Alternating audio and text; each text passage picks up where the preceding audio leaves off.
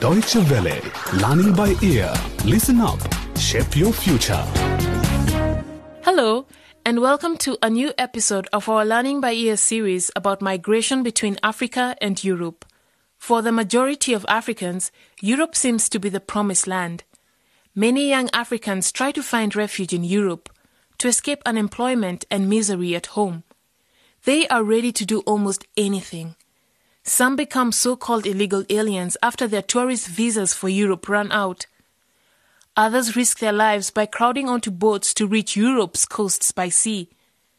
Mamadou Diaby and Dauda Tunkara are two young Malians who chose the first option. But they were disappointed after a few years in Europe and decided to return home.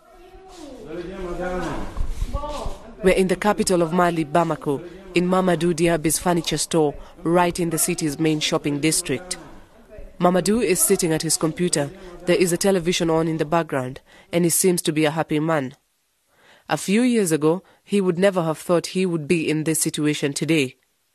The young man is from Mali's Soninke ethnic group, a people which likes to travel. At the age of 23, he decided to go to France and planned to make a fortune. Just a few years earlier, he had left school to set up a small business in Bamako.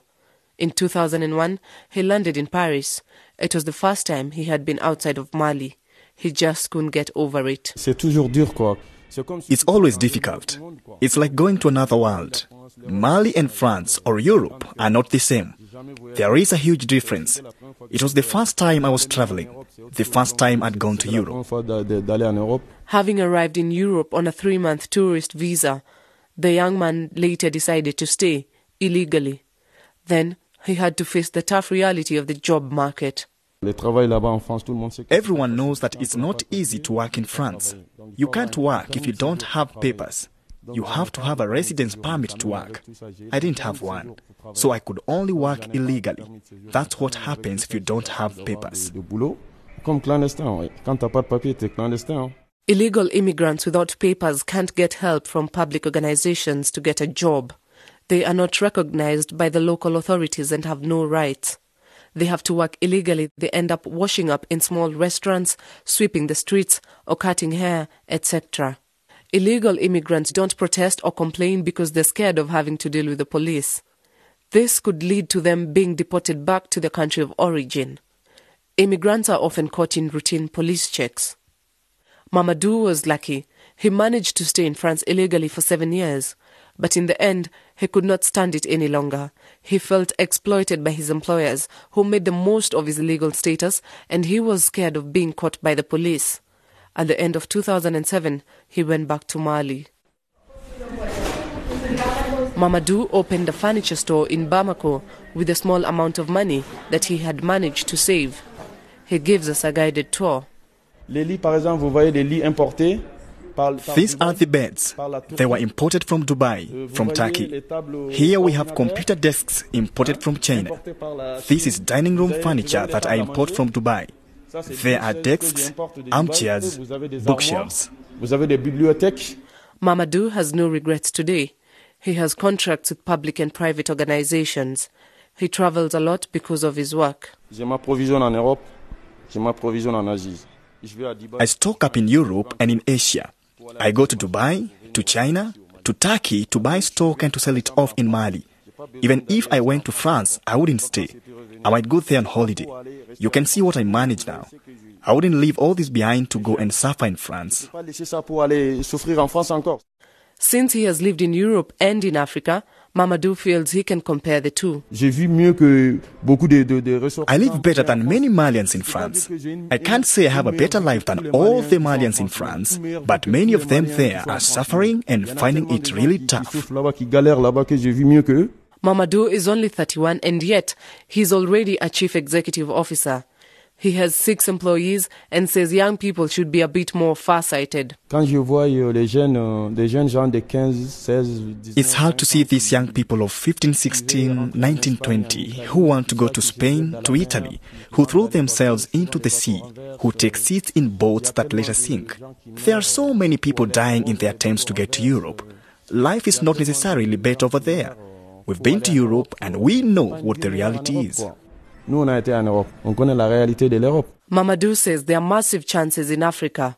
The continent needs all its sons for its development. Écoutez, quand même, je souhaite à tous les Maliens de l'extérieur. I would like all the Malians who are away, all the Africans who are in Europe, in Asia, everywhere in the world, to come home and to do something here.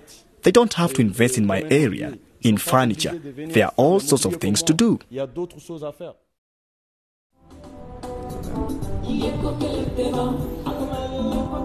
Daouda Tonkara is another young Malian who had dreams of the European El Dorado.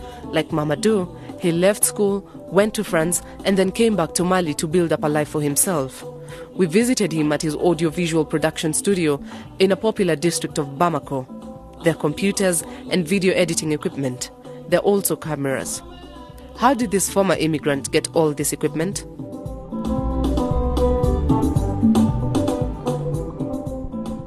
In January 2002, Daouda went to Paris. He planned to stay as long as possible, although he only had a tourist visa. But very quickly, he had to face the realities on the ground. It wasn't easy in France. I went for 7 months without a job. I was discouraged. But I fought, and in the end I stayed in Europe for almost 5 years.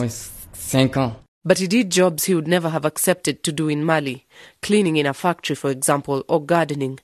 However, gradually he started taking pictures at weddings and other events organized by Malians because he also knew how to use a camera. We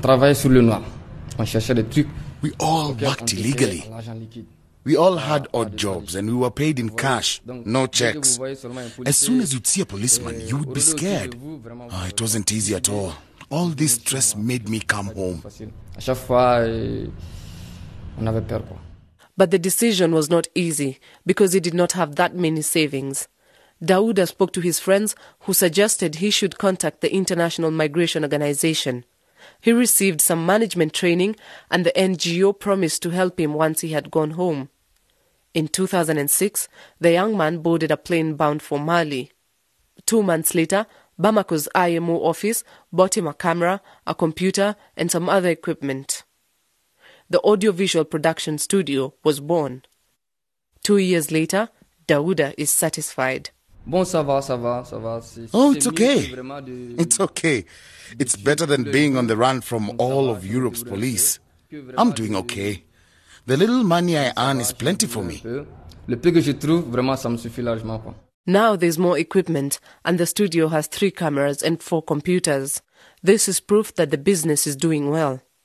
The boss also has long-term plans. My ambition is to expand my studio, get new equipment, not necessarily to set up a television studio, but to have first-class equipment. Daouda, who employs 2 to 5 people, depending on the workload, has already made a dozen video clips with Malian musicians that have been broadcast on national television. He has also covered weddings, birthdays and other such events. Does he want to go back to Europe? No, not really. I wouldn't say I would never go, but it would be just for holidays. If it's for work, no thanks. Just like Mamadou, the furniture seller, Daouda wants immigrants to remember their countries of origin. My advice to young adventurers is to come back and do something at home. That's my opinion anyway. That's what made me come back to Mali.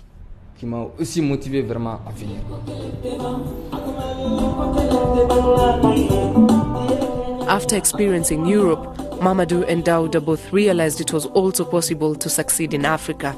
You just have to have ideas and a passion for work. That's all for today's Learning by Ear program about migration. Thanks for listening to us.